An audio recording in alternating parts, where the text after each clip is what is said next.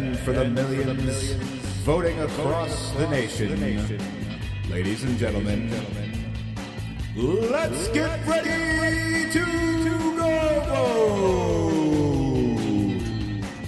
This is it, folks. This is the end of the road. Tomorrow we vote. So what are we going to talk about in this episode? Well, I got to talk about how my candidate, Gary Johnson, has not been perfect. I also need to kind of highlight everything that has been going on up till this point, and some more. So, tighten your seatbelts, get ready to go, because this is the final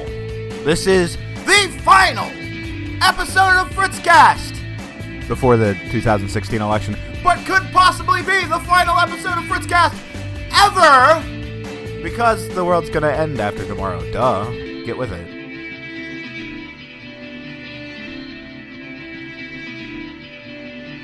This is the Fritzcast Election Day Special. Ooh, you fancy, Doug. This is an Election Day special episode? I just put a lot of burden on myself. You know what? Before we actually dive in to the show, before we actually do any of that, I just want to hold on 1 second. Let the music fade out. I thought about debuting a new theme song today, and I decided against it because it would be premature. But in the interest of keeping things lighthearted and funny here, I figured, I would share at least a clip of it for you, so let's do that.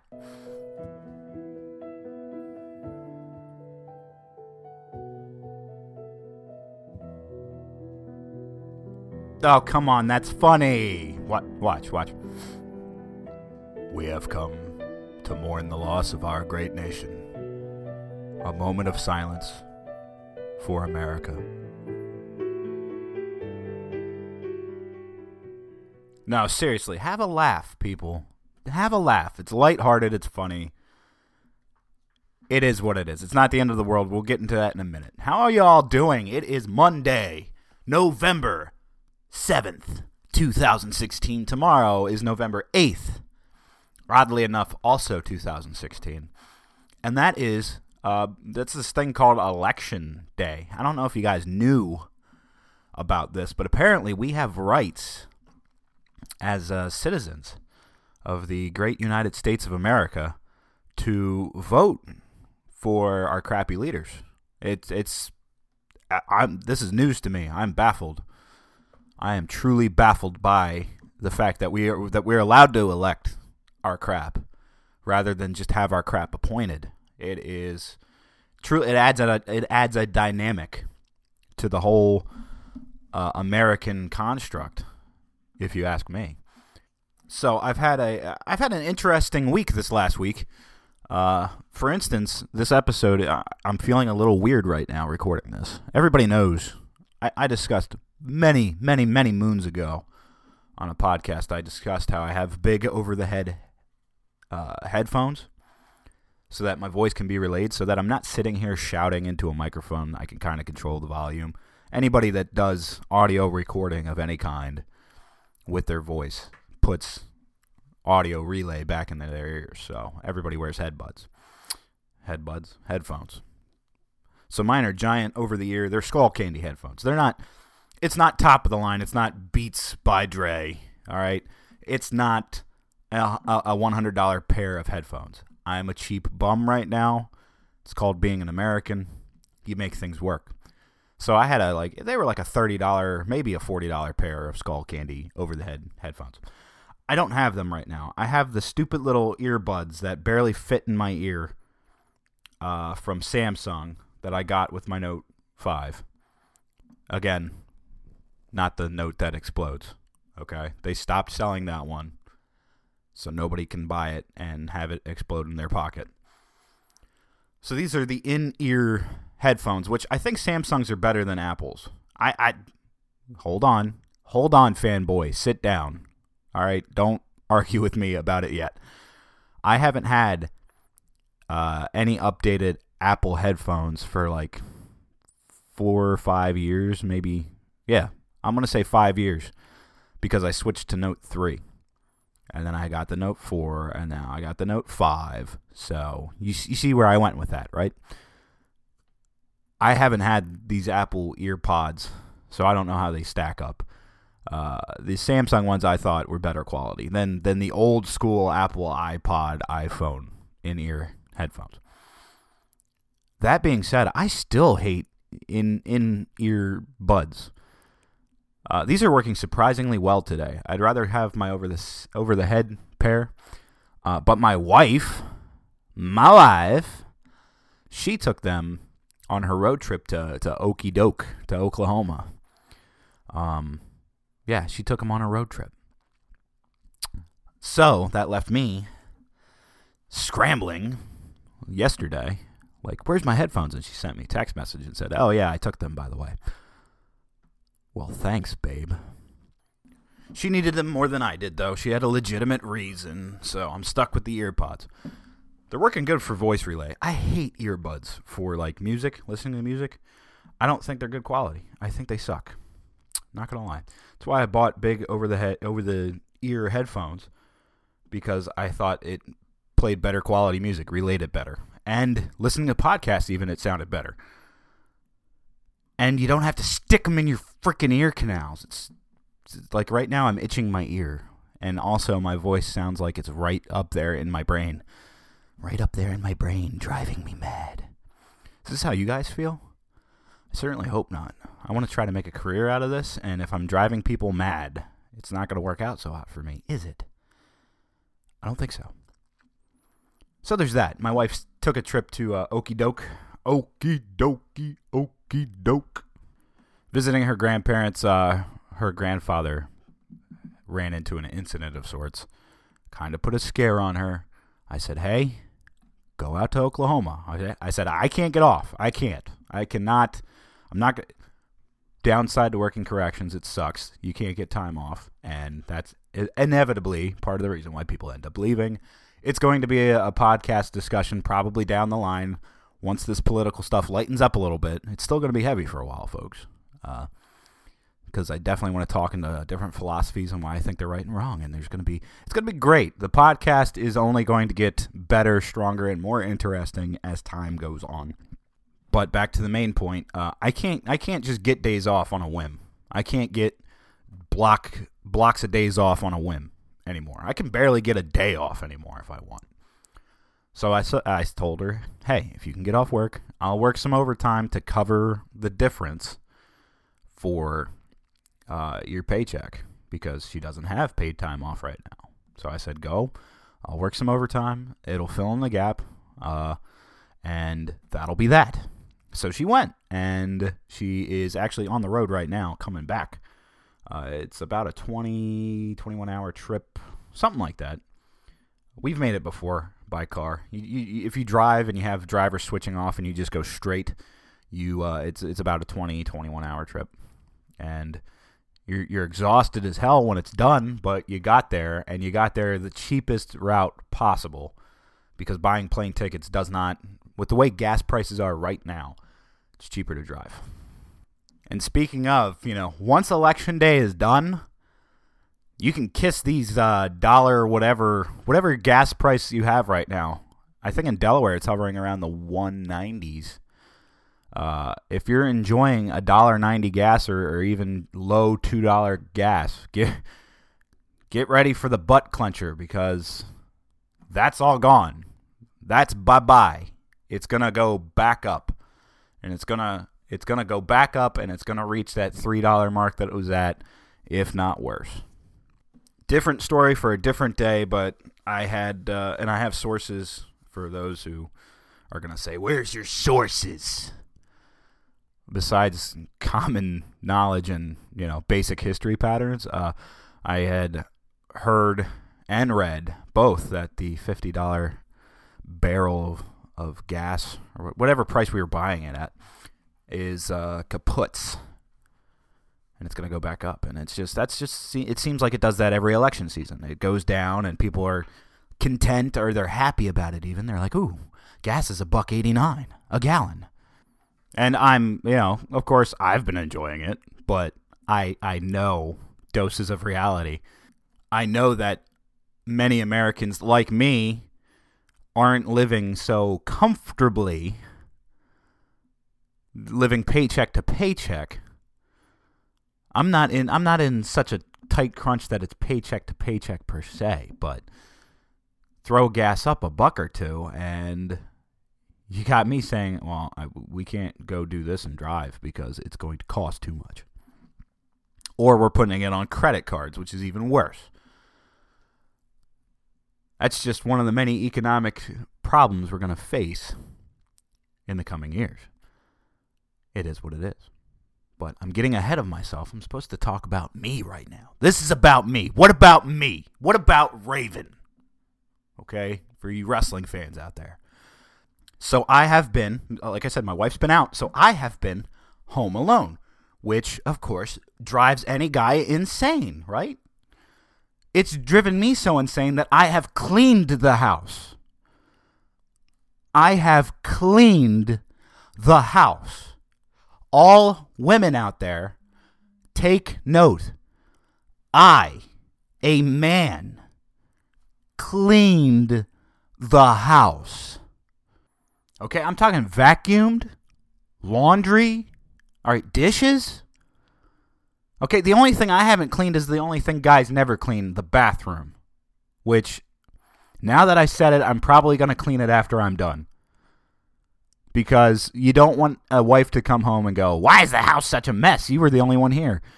Well, besides the fact that I also have 3 dogs, 2 cats, and had nothing but time on my hands. Yeah, that's right. I need to clean up the house. I probably shouldn't even be sitting here doing this. Should probably make the house immaculate. But it is what it is. So I've enjoyed some quiet time, I guess. My dogs have gone nuts. Like, I go to work at 3 o'clock.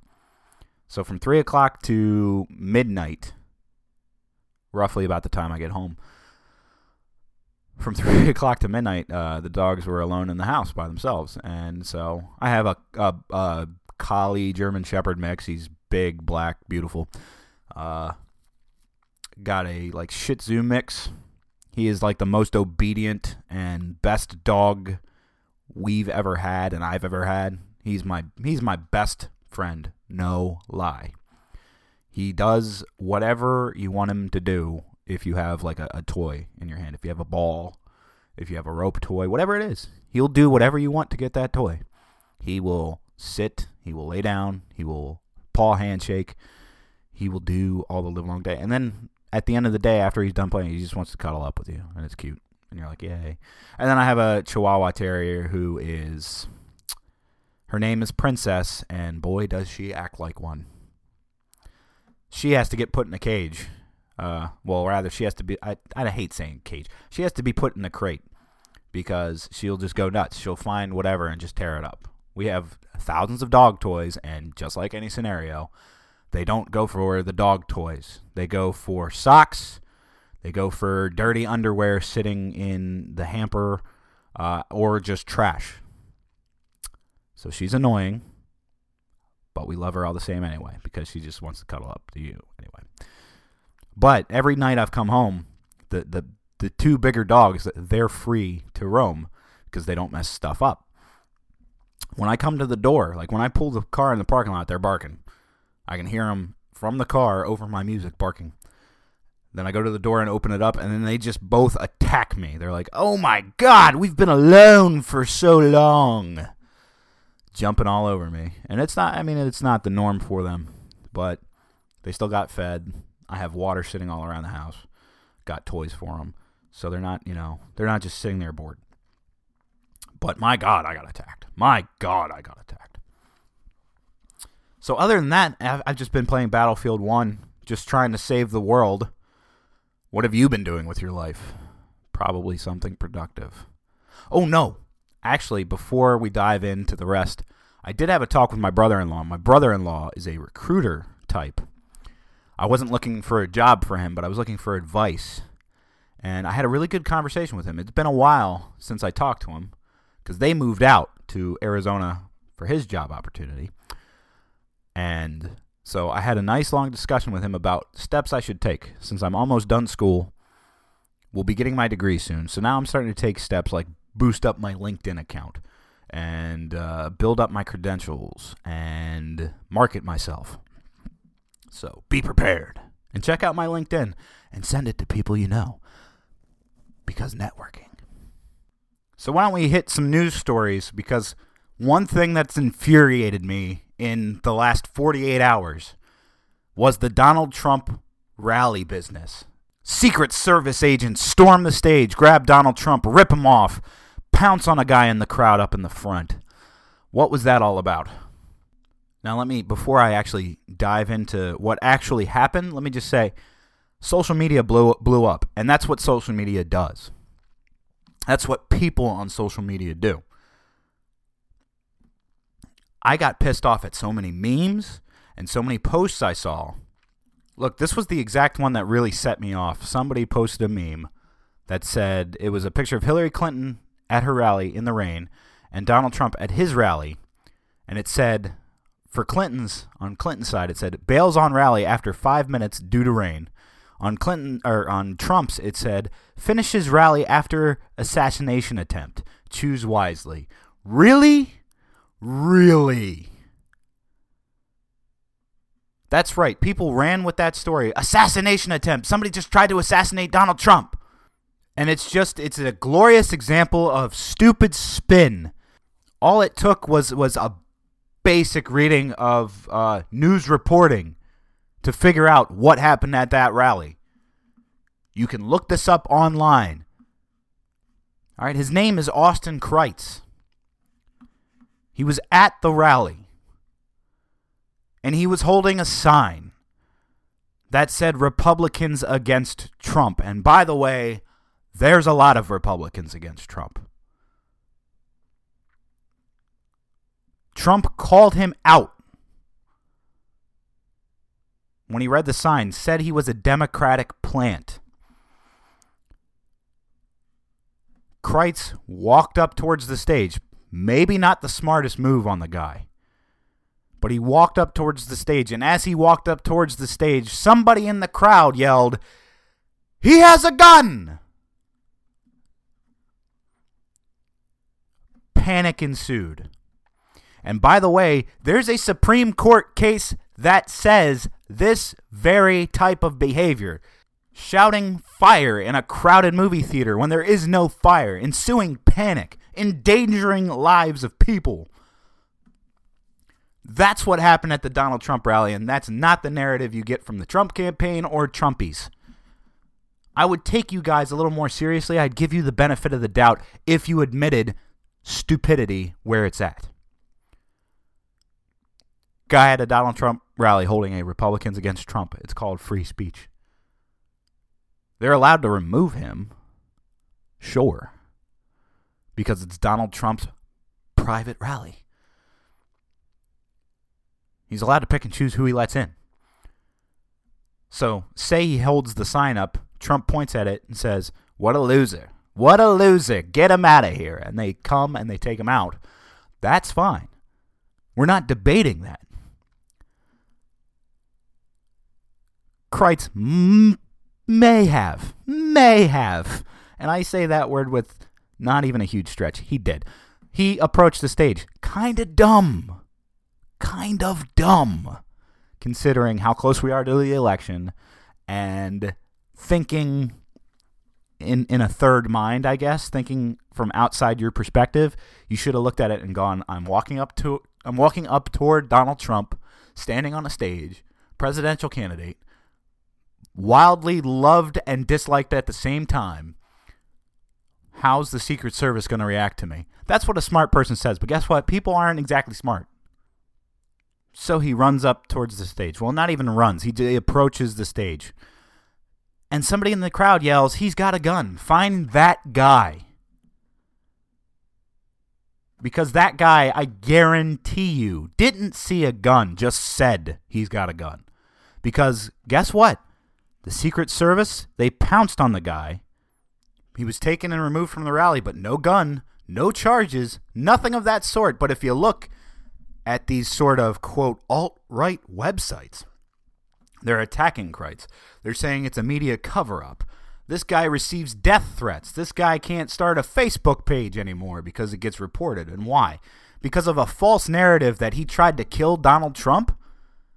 That's a false narrative. Come on. You're talking about how Hillary Clinton is a liar, which she is. In a sense, we're all freaking liars. But you want to call Hillary Clinton a liar, yet you don't want to call all this lies, all this shambles, all this spin to try to paint Donald Trump as heroic for finishing a goddamn rally?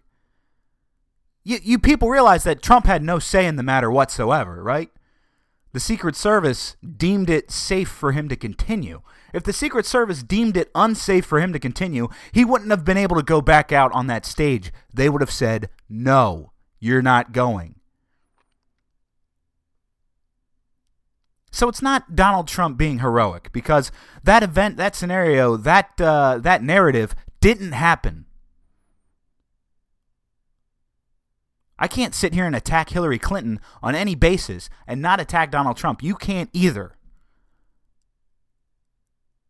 That's part of being fair and balanced. That's part of being a level-headed human being, looking at both sides and calling them out for both their crap. Now, for anybody thinking this guy's high and mighty for a Gary Johnson supporter, tighten your seatbelt, because it's time for me to admit that my candidate isn't perfect. Now, everybody knows you can go back. You can go back and check my episodes. I have staunchly reiterated time and again my support for Gary Johnson. And tomorrow when I walk in the voting booth, I'll tell you right now, even though it's none of your business who I'm voting for, I will vote for Gary Johnson. I'm going to push the button for Gary Johnson. And why is that? Because back in 2012 when Gary Johnson ran, I didn't walk in that booth and pull the trigger on Gary Johnson. I was a little misguided kid voting for Mitt Romney.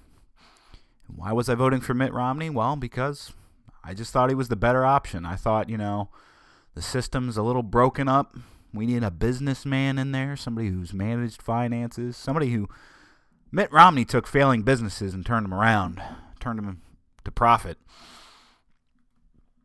And I voted on that basis, but now I'm a different guy, and I wasn't going to play ball with the Republican Party. I was behind Rand Paul. Still am behind Rand Paul. Still, I'm gratefully looking forward to see what Rand Paul does. Very interested in that. But when I saw that this was going to boil down to Donald Trump and Hillary Clinton, and I knew that that's what it was going to be, and I think a lot of people knew that's what it was going to be, we knew that it was too late to get behind a candidate and topple over Trump. And that's part of the problem with the Republican Party having 17 candidates running. It was great. It was a great point earlier in this podcast when we were watching it, and we were all together watching it, right? And we watched it dwindle down from 17 candidates, 2 different debates, a main card and a kiddie table. It was great to have a diverse body up there, a lot of different ideas. But it was also what brought to pass Donald Trump. It was. There was too many people, and too many people split. So, Donald Trump took 30% of the vote, 30% of the vote, 30% of the vote, which was the majority. And then it quickly dwindled down between him and rather other unlikable people. For me, anyway, Ted Cruz, unlikable. Unlikable to me. Maybe it's his personality. Maybe it's a couple of key social differences that I have with the man. But I just couldn't sit through and get behind him. And when it came down to him and Trump, and Kasich was still in the running too, I knew it was over. And I started looking elsewhere. Because I knew the Democrats weren't going to have anything to offer me. Bernie Sanders, fundamentally disagree with his philosophies. He's a genuine guy. Believes in what he says, believes his way is the better way. That's how politics should work. He couldn't sell me on his ideas. He couldn't sell me on it being a good idea or a good practice. He couldn't sell me that his concept wouldn't bankrupt America somehow. Fundamentally changes our whole lifestyles. And for the most part, I don't think Americans have problems with their lifestyles per se.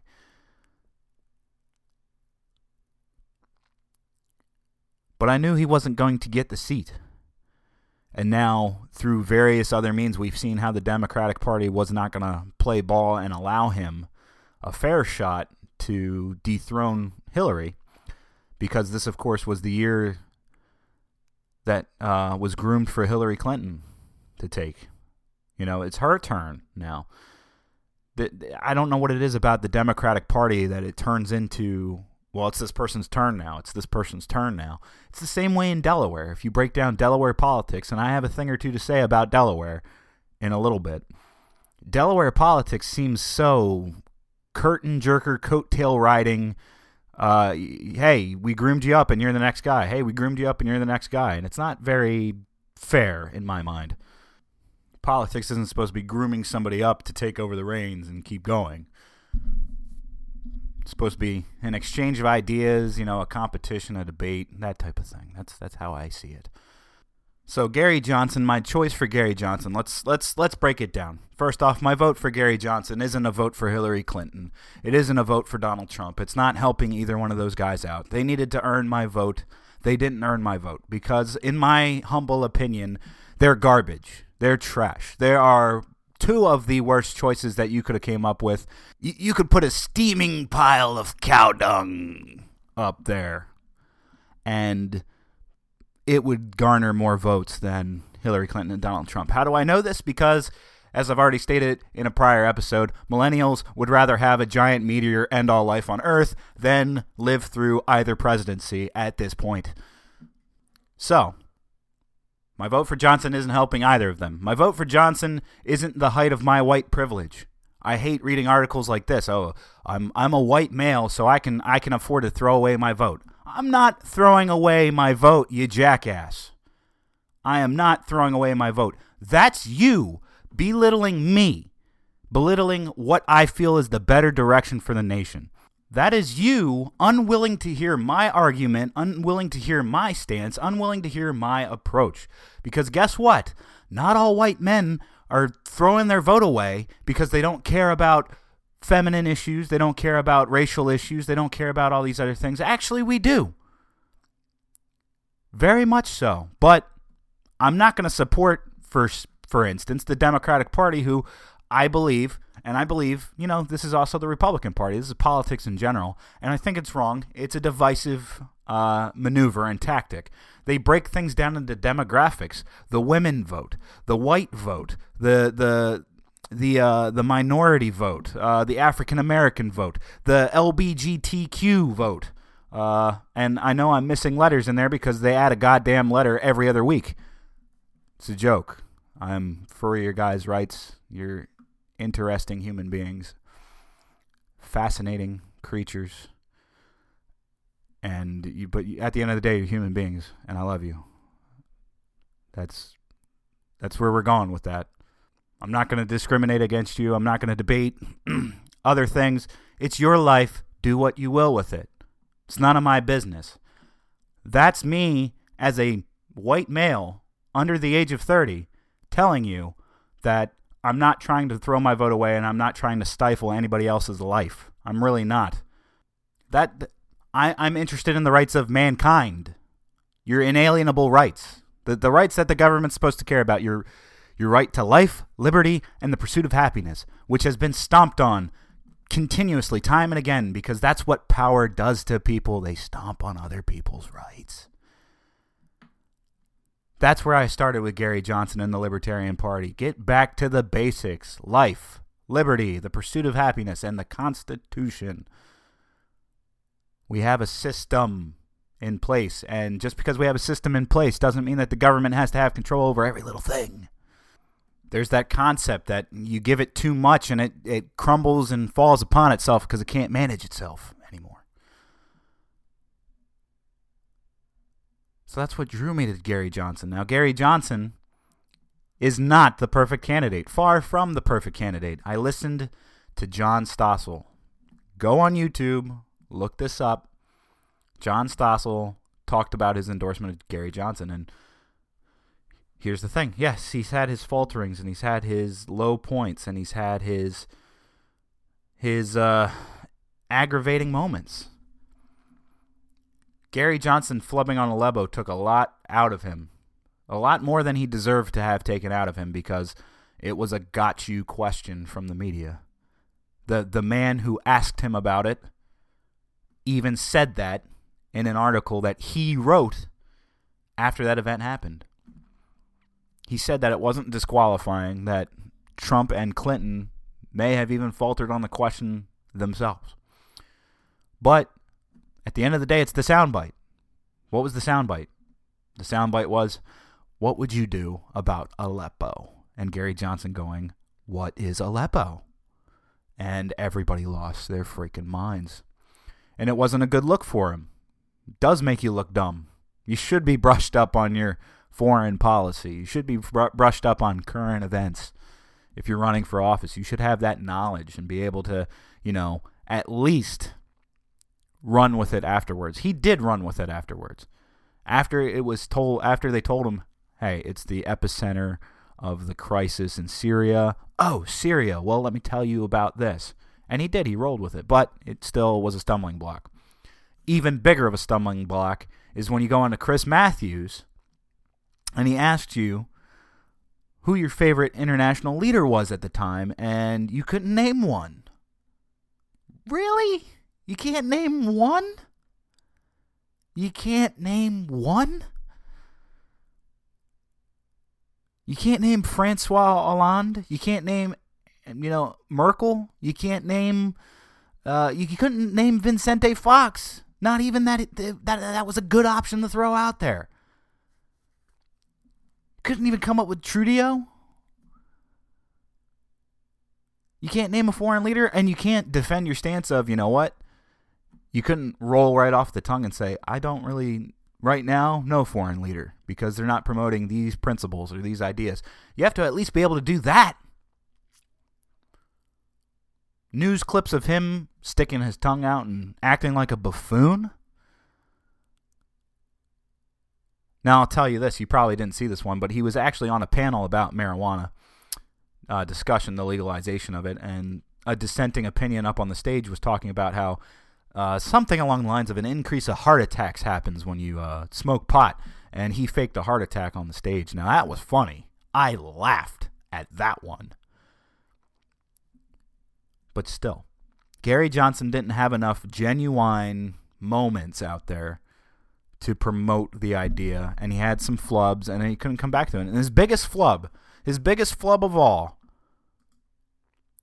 and it's a double-edged sword,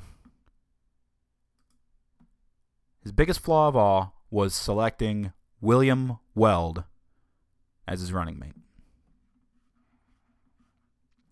That has been the big story that's taken Twitter and social media by firestorm amongst libertarians. Bill Weld as the VP choice. And why does Bill Weld collect the most flack? Because he turned Gary Johnson from his original running point when he was running just for the nomination. He got up on stage all the time and said, Donald Trump, no, no, no. Hillary Clinton, no, no, no. He was willing to criticize both of them equally. Then came Bill Weld, and came this attitude and this mindset that no, no, no. We need to bash Trump. We need to focus on Trump, and we need to start calling Hillary Clinton good but misguided. We have to go soft on Clinton. Maybe Bill Weld's friendly with them. I don't exactly know, but Bill Weld has time and again gone up and said, Hillary Clinton's a good kid. Well, he's only like a year older than her or something like that. But he said, good kid, good public servant, totally unwilling to be pointing out the differences, pointing out why she would be the wrong candidate. You can talk all the livelong day about why Trump is the wrong candidate. You're not going to win over more voters by just focusing on Trump and not focusing on Clinton and the Democratic liberal side of things and why you're the better option. Bill Weld was a softie. He was a softie. I've listened to several commentators on Reason Magazine, Reason TV talk about this. How many articles did I have to read about Bill Weld saying something? He went on the news and said, I'm here to vouch for Hillary Clinton. I'm here to vouch for her. What? What are you doing? What are you doing? I get the approach of not to be dirty all the time. Don't be dirty, but it's not dirty to question things. It's not dirty to speculate on news coverage on Hillary Clinton. It's not dirty to pose a question about things. It's dirty just to take poo and sling it, especially if there's no truth behind it. I asked this in part because you were Deputy Attorney General, Assistant Attorney General, Criminal Division, the Criminal Division. That's part of your background and and you've had a varied life in public service. What is your reaction to the emergence of the FBI as a sort of wild card in these last days? What's your reaction to what James Comey did? It's incomprehensible, and I can't see it. Mr. Comey has a good background, but there's nothing there so far as appears. Nothing there. So he wrote the letter to the 8 Republican committee chairs, copy to the Democrats, saying, some emails have turned up. We've looked at a lot of emails, and now it turns out there are even more emails. We don't know what's there. So there's absolutely no evidence whatsoever that could be of interest to anyone until we conduct our multi-week, multi-month investigation. But I thought you'd all just like to know. I don't get that. That's violative of any number of Justice Department protocols and procedures. He should have gone to the public integrity section and say, what do you folks think? Mm-hmm. It's a little bit of an odd situation because he's a former Deputy Attorney General as well as head of the FBI, so he may have trouble, keeping on only the investigator hat, forgetting that he's a former Deputy Attorney General. But it's not a good thing, and I think it's a distraction, and we should just ignore it because there's nothing there and get on with the business of the last week of the election. Well, when you say there's nothing there, the campaign of which you are a part put out this statement, Re-Clinton investigation, and they put it out over your photo, you and Gary Johnson, and it says, the newest revelations about Hillary Clinton demonstrate why America should be scared of both Clinton and Trump. We have a system that's so corrupted that parents all over have to apologize to their children for the leadership we are giving them. This is about what this was put out in response to what Jim Comey did. It sounds like you do not agree with this statement from your own campaign. That's correct. That's correct. But they still kept it up over your photo.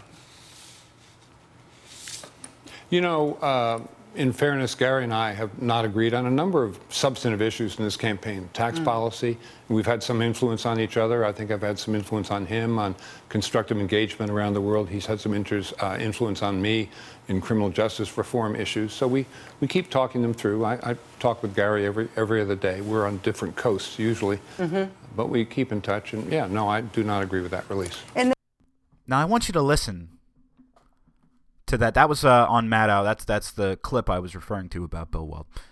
He says that he and Gary disagree over some things. Now, I don't necessarily think that's a bad thing.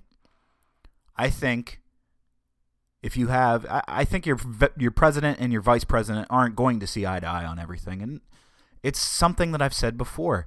Necessarily, you're not going to see eye to eye on everything, and maybe we shouldn't see eye to eye on everything, because we don't cover all our bases that way. You know what else Bill Weld hasn't seen eye to eye with on Gary Johnson? The seriousness of the campaign. He hasn't seen eye to eye on what the goal is. People should know that I'm voting Gary Johnson knowing that he isn't going to win the presidency of the United States of America. I get that.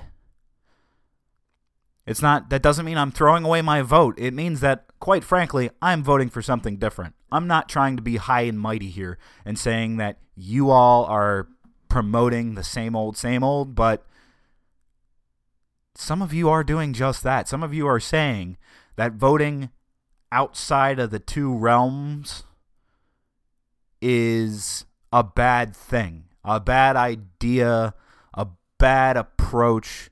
It's bad. You shouldn't do it. You should just conform to these two.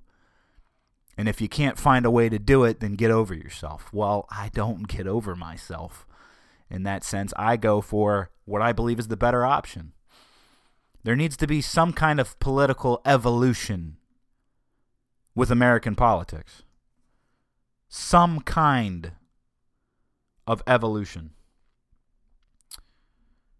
Because what we have here is stalemate, gridlock, 50-50.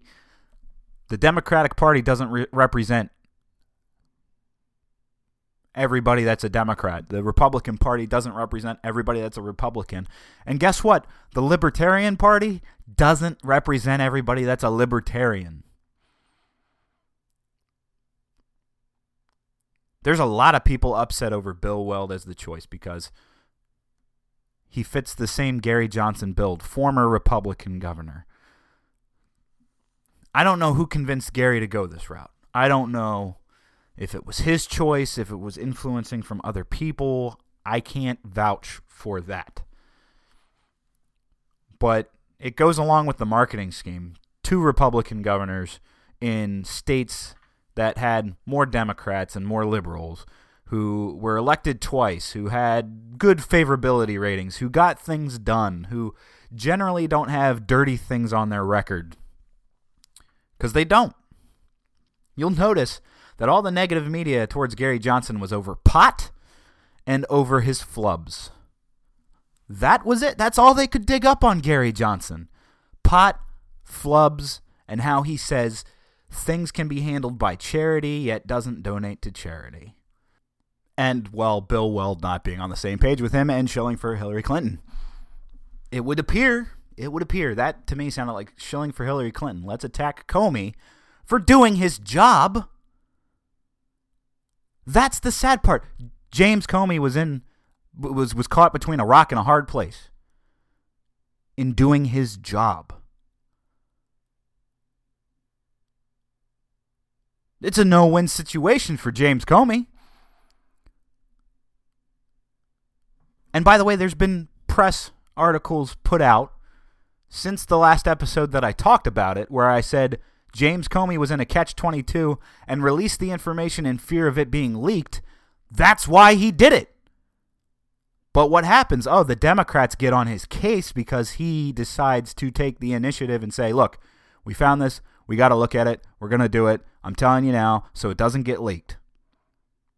Because it would have got leaked, and then he would have caught flack from the Republicans. Why didn't you come out with this? Why didn't you tell us you were doing this? He informed both parties. You heard Bill Weld say he informed both parties for doing his job, which he caught flack for when he suggested that Clinton shouldn't be prosecuted criminally months ago. What else did he say in there? He said she is guilty of stuff. People have done this and suffered consequences. So there you go. There you have it. Bill Weld was a bad choice for the Libertarian Party.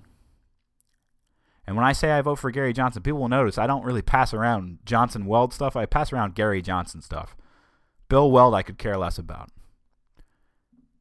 Why am I still pushing for Gary Johnson? Because at the end of the day, I still think he's a good person with less drama and baggage around him than, say Hillary Clinton and Donald Trump. But the other reason is 5% nationally. Why? Why 5% nationally? Because Gary Johnson gets 5% nationally. The party's next presidential candidate will be eligible for federal election funds. You don't get that unless you crack 5%. You don't get matching funding. And unfortunately, right now, money makes politics go round. You can't run for office if you don't have money. Otherwise, I would run for office if I knew how to do it without the money, because I don't have money. I'm very interested in politics, in that. Could I pursue a career in it? I don't like saying pursue a career in politics. But I could pursue service in politics, for sure. I don't have money for it. 5% unlocks federal funding. It also does things on certain state levels. This is from Reason.com, posted by Brian Doherty. How Gary Johnson's vote percentages will affect the Libertarian Party ballot access state by state. How about this? 0.5%. And this is a state breakdown. 0.5% gets the Libertarian Party full ballot access without the needs to spend time and money on petitioning for 2018 in Michigan and New Mexico. 1% gets the Libertarian Party full ballot access without need to spend time and money on petitioning in 2018 for Kansas, Maryland, Nevada, Wisconsin. It would earn such access in both 2018 and 2020 in Oregon. It would earn such access only for the president's slot in 2020 in Connecticut. 2% gets the Libertarian Party full ballot access without the need to spend time and money on petitioning in 2018 in Iowa. It would earn such access in both 2018 and 2020 in Kentucky, Missouri, Montana, North Carolina, and Utah. 2.5 gets the Libertarian Party full ballot access without the need to spend time and money on petitioning in 2018 in Oklahoma and Washington, D.C. 5% gets the Libertarian Party full ballot access without the need to spend time and money on petitioning in 2018 for North Dakota, Tennessee, and Texas. It would earn both 2018 and 2020 in Arizona, Louisiana, Minnesota, Nebraska, Rhode Island, and Washington State. Some states have even higher hurdles. And a group of states give third parties no special ballot access benefits, no matter how well they perform. Those include California, my own Delaware, Florida, Indiana, Mississippi, New Hampshire, New Jersey, New York, South Carolina, South Dakota, Vermont, West Virginia, Wyoming. 5%, the article goes on to state, quote, 5% nationally would be an amazing thing for the Johnson campaign and the Libertarian Party. But what really matters for ballot access moving forward is what happens state by state. So is Fritz a down-ticket Libertarian voter in Delaware this year? I'm not going to tell you. I'm not going to tell you that. But I'll tell you this about Delaware. Delaware has probably the worst media layout for politics ever. Delaware is god awful with it. I had to go digging the governor debate. Well, I guess the gubernatorial debate, which is the dumbest word on the face of the planet. Gubernatorial. Dumb. The gubernatorial debate and the House candidates debate. I had to go digging for that. I had to go digging on some website from the University of Delaware because Delaware doesn't have a news channel. Delaware relies on 6 ABC and pretty much Philly. The tri-state area is what Delaware falls under, except if you go down south. But I had to go digging for the video for the gubernatorial debate and the congressional debate, the House debate, to watch it. And there was only one. They were both about 50 minutes to an hour long, and they were both insanely restricted on time. And I'm like, why? How is it that restricted on time for a governor's debate that's not on a freaking public network? It's not on TV. And I had to go digging for it. It's on C-SPAN now. You can watch it on C-SPAN. I had to go digging before it popped up, before I could find it. And that's a sad state of Delaware politics. Everything else is only what you can read. And Delaware's major newspaper, the News Journal, is trash. It's garbage. Delaware's News Journal is insanely biased. insanely biased, and it's being bought out by USA Today. It's almost going entirely to USA Today ownership. So it's not even really a local thing anymore. It's not that hometown newspaper to read anymore, but it's the leading one in Delaware. But it's trash. It is garbage. It is not even worth toilet paper at this point. And I had to go digging around. I had to go around to figure out who Colin Benini was, who John Carney was. And John Carney is pretty much just the disenfranchised loser against current governor Jack Markell. Jack Markell took the party's nomination and said, hey, Carney, take a back seat. I'll give you some jobs. And now it's the curtail thing again. It's let's set things up for Carney to take over. No, I don't want Carney. I don't want this leadership because Delaware has been stale and stagnant for far too long. Far too long. And it's such a buddy-buddy political system. The only people that get voted for are the known names. People won't even put a thought in the vote. They'll just wait for Biden to show up. They'll just wait for Joe Biden to show up and say, hey, you should vote for these people because I like them. And half of Delaware will go along with that. They'll just say, that's what Joe Biden said, and he's vice president. I guess he knows. You won't even put thought into it. Maybe there'll be surprising results this year because one of the highlight moments in the debate, in the Delaware debate, was when Colin Benini, the Republican, when he got up and they were asked questions about marijuana legalization. It was the Republican. It was Colin Benini who said, yeah, it's working out in these other states and we should just legalize it. And Carney, the Democrat Carney said, nah, we should see how it works out in these other states first. We can be a follower. John Carney, what I got from out of that debate, especially at that point, John Carney said Delaware should be a follower. Delaware should sit back and see how other people do things and then copy it.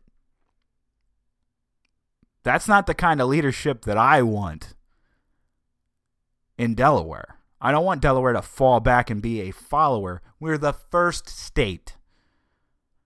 We were the first to ratify the Constitution. We didn't sit around and wait to see if everybody else was going to do it. We were the first to do it. I didn't like John Carney's answer. And I didn't like his attitude during it because it seemed to me like Carney was a guy who was stuck doing a debate. Like he was like, I got to do this out of formality. I got to do this to make it look like we're doing something. Colin Benini at least was enthusiastic when he got up there, and he does have a point. Delaware has been under Democratic leadership, I think, since like 1992. And it seems like Delaware just has increasingly more problems, especially with its budget. But he was right. And he did put focus on Wilmington. He did put focus on some of the bigger issues that Delaware needs to tackle. So maybe I'll vote for him. Maybe. I'm not going to dive into who I'm voting for on the state, local levels, but Delaware, to me, garbage job of promoting the options, garbage job of getting the information out there, and some of that might lie in the candidates. The Republican Party in Delaware, I'll say, and I can say it because I'm not associated with them anymore, terribly disorganized, doesn't spend the money that they need to spend to promote their ideas and their goals. Probably because they think Newcastle County runs the state. It doesn't. It does have the higher population of the other two counties, but it doesn't run the state, so you don't take a step back and not try to win people over. You have to aggressively campaign, you have to aggressively promote, and you have to get quality candidates to do it. But I felt so almost lost having to dig for this information, not having it readily available because apparently the presidency is more important than anything else. And it's not, people. That's the final point of the podcast today. It's not the end of the world on Tuesday, on tomorrow when we vote. It's not the end of the world. If Donald Trump wins, we're not all doomed. If Hillary Clinton wins, we're not all doomed. I know I've been saying that, and it's in fact a fact and true that we are doomed. We're not. We're not doomed.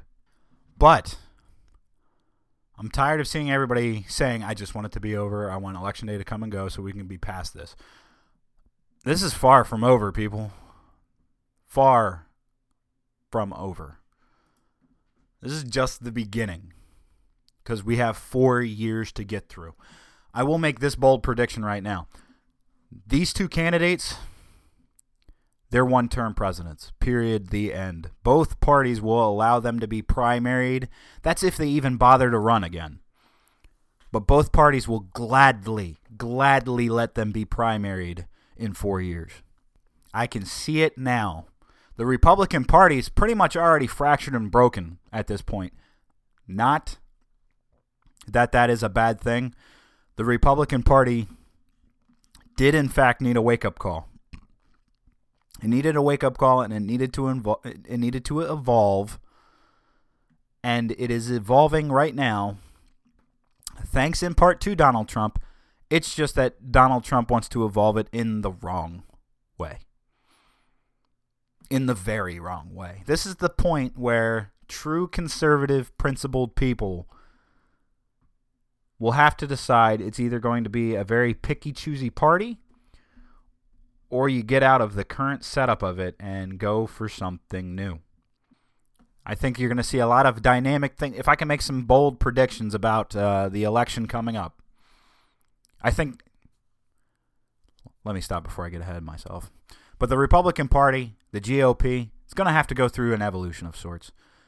And it's telling whether it'll be an easy transition or a rough transition, and whether or not it'll actually be under the GOP banner or if it'll be through some other means.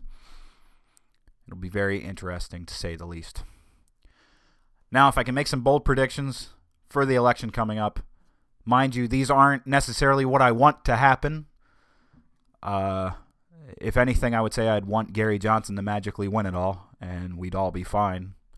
But, barring a miracle, that's not going to happen.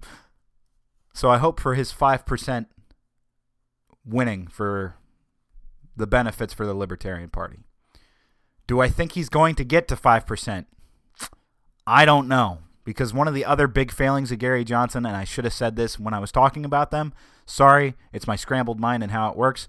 Evan McMullin has been more effective in trying to lock up and secure one state, Utah, namely. Evan McMullin has been more effective at trying to secure one state and polling better in one state than Gary Johnson has nationwide. And in about half the amount of time as Gary Johnson. That's sad. That is sad. But, bold predictions. Gary Johnson gets the 5%. He just cracks 5% of the national vote. That unlocks federal funding, but it also shows, oh my God, people actually like the fringe candidates.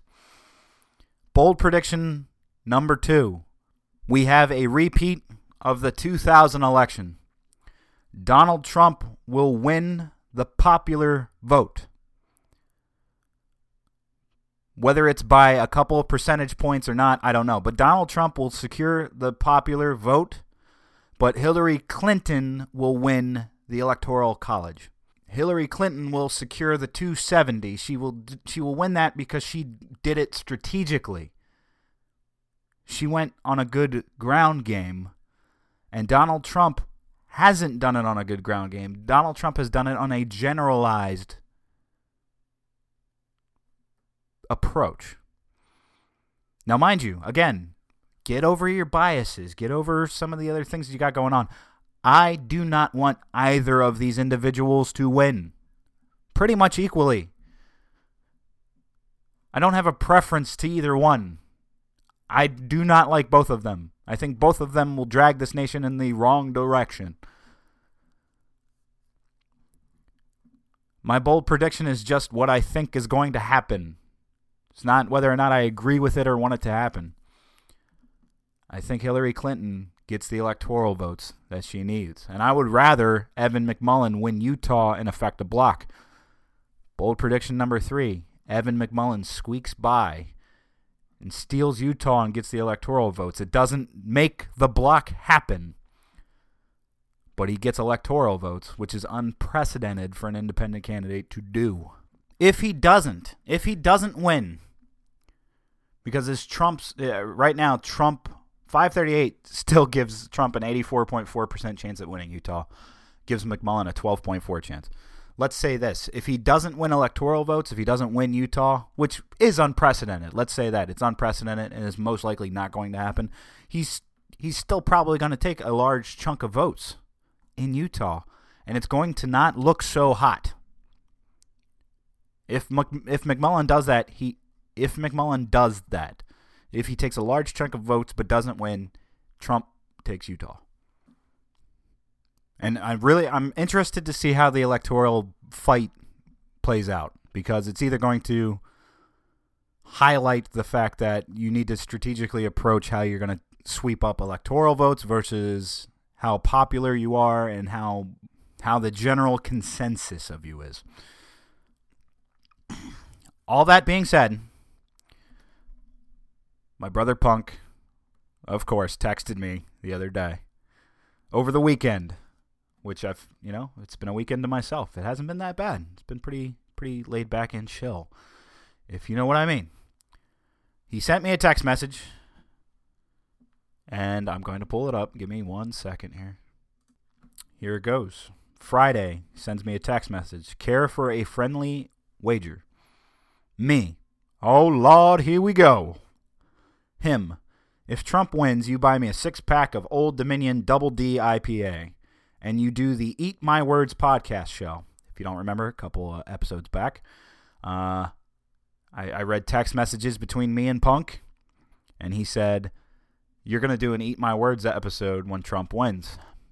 We all know Punk at this point on the show. Lovely cast of characters we have here. Punk's for Trump. By the way, shockingly, Loy, remember Loy? Legacy of Loy, LOL. He's for Trump. He's for Trump too. Not surprised, because Loy is a giant douchebag. Yeah, we're in that part of the show now. We're nothing serious anymore. Loy, you're a douchebag.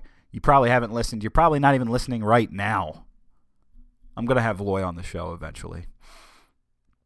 Here we go. So he said that Eat My Words podcast episode, that will be presented by Punk. I'm already working on the audio for it because Trump very likely couldn't win the election.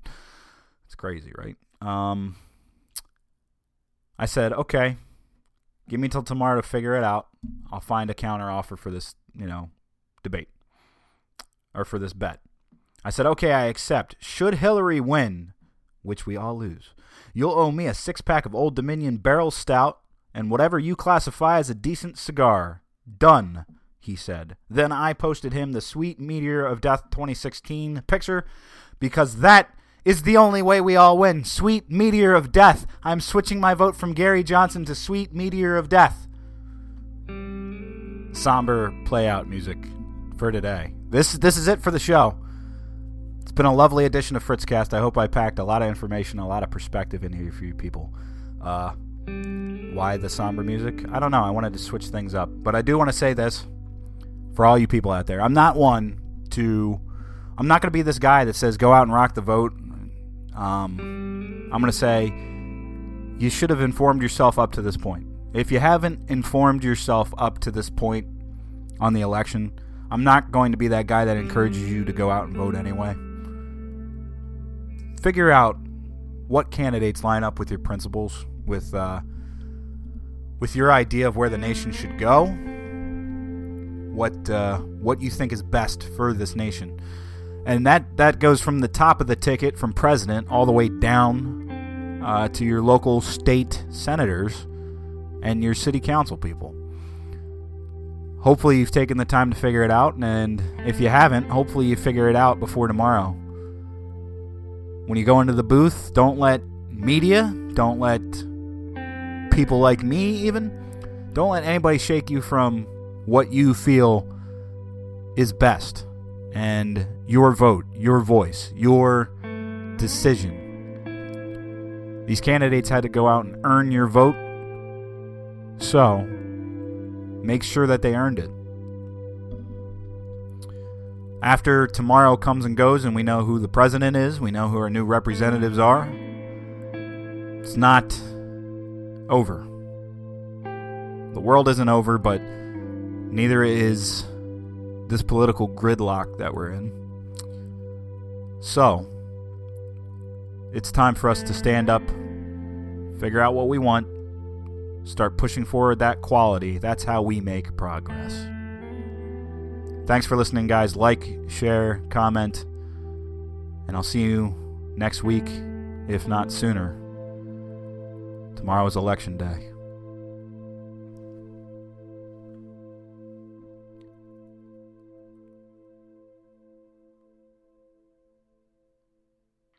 Fritzcast.